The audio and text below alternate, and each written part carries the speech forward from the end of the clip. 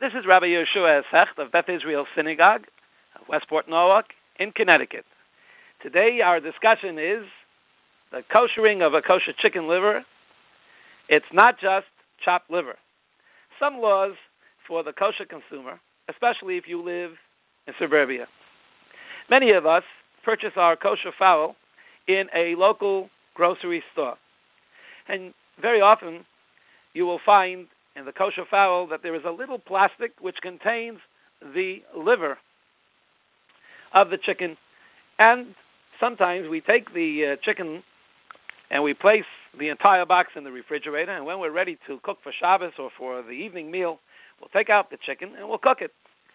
Now, of course, this liver which is in the plastic has to be taken out in order to be cooked, but you cannot cook it together with the chicken. It needs to be broiled. Why?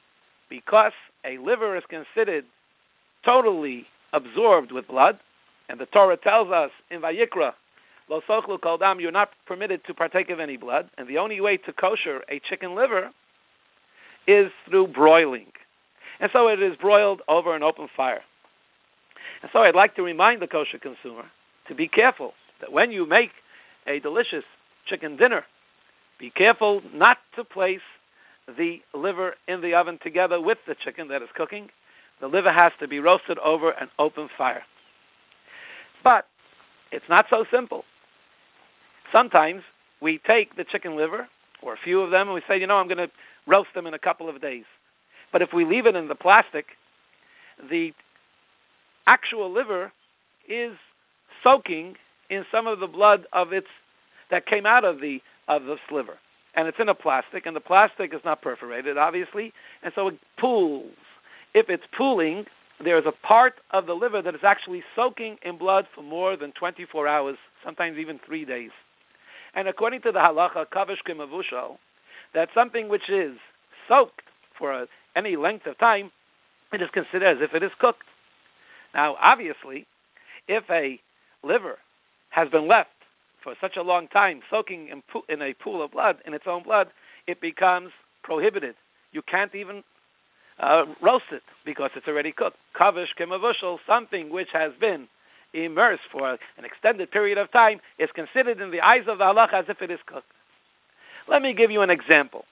As we say in Yiddish, for instance, you know that when you have the holiday of Sukkot, so everyone wants to keep the Arba Minim fresh and verdant. The Chassam Sofer had a custom to soak his lulav and the hadassim and the aravos in water. But he indicated that on Shabbos, one of the Gentile help in his house should take it out of the water for a little while, so that the Daled Minim should not soak in water for a consecutive 24-hour period, because the halacha is something soaks in something else for 24 hours, it is considered, that portion which is immersed for 24 hours is considered cooked. It's an idea which is brought down in a number of Gemaras and Chulin and in Pesachim, Amar Shmuel, Maliach Kereseach, and Kavish Kemavushal. Likewise, you find with the holiday of Pesach, we know we're supposed to eat maror, but the halacha is that you're not supposed to eat maror which has been cooked. It has to be fresh maror. So people usually take the maror and they soak it in water. For example, the actual horseradish, the root, in order to diminish some of its potency. Make sure it's not there more than 24 hours, because then you have a question of kavish k'mavushal, something which is soaked for 24 hours may be considered cooked.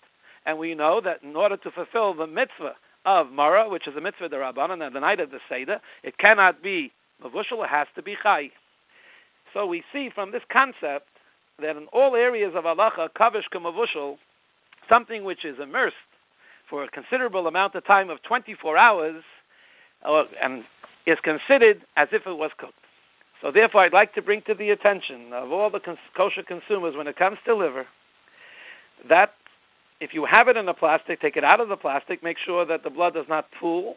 In other words, the liver is not pooling in its blood, and that you roast it as soon as possible. And if you're not going to roast it, you're not going to eat it, place it, dispose of it properly, so you do not come to cook it with the chicken, because, again, a liver must be roasted, it cannot be cooked. Now, one caveat. If it has been roasted immediately after the fowl has been slaughtered in a kosher way, and then you roast it, then you can cook it as well. But if it has been slaughtered, and in a kosher way, of course, and the liver has been put aside, and it's been left for more than 3 days, the only way to prepare it, of course, is to roast it, and you can't cook it afterwards. So these are fine details of the halacha. What can we learn from this? Ladies and gentlemen, the great Maggid of Mezritch used to say, the place where the will of an individual is, that's where the individual may be found. And so this concept of where we are and what we're occupying ourselves with becomes part of our persona.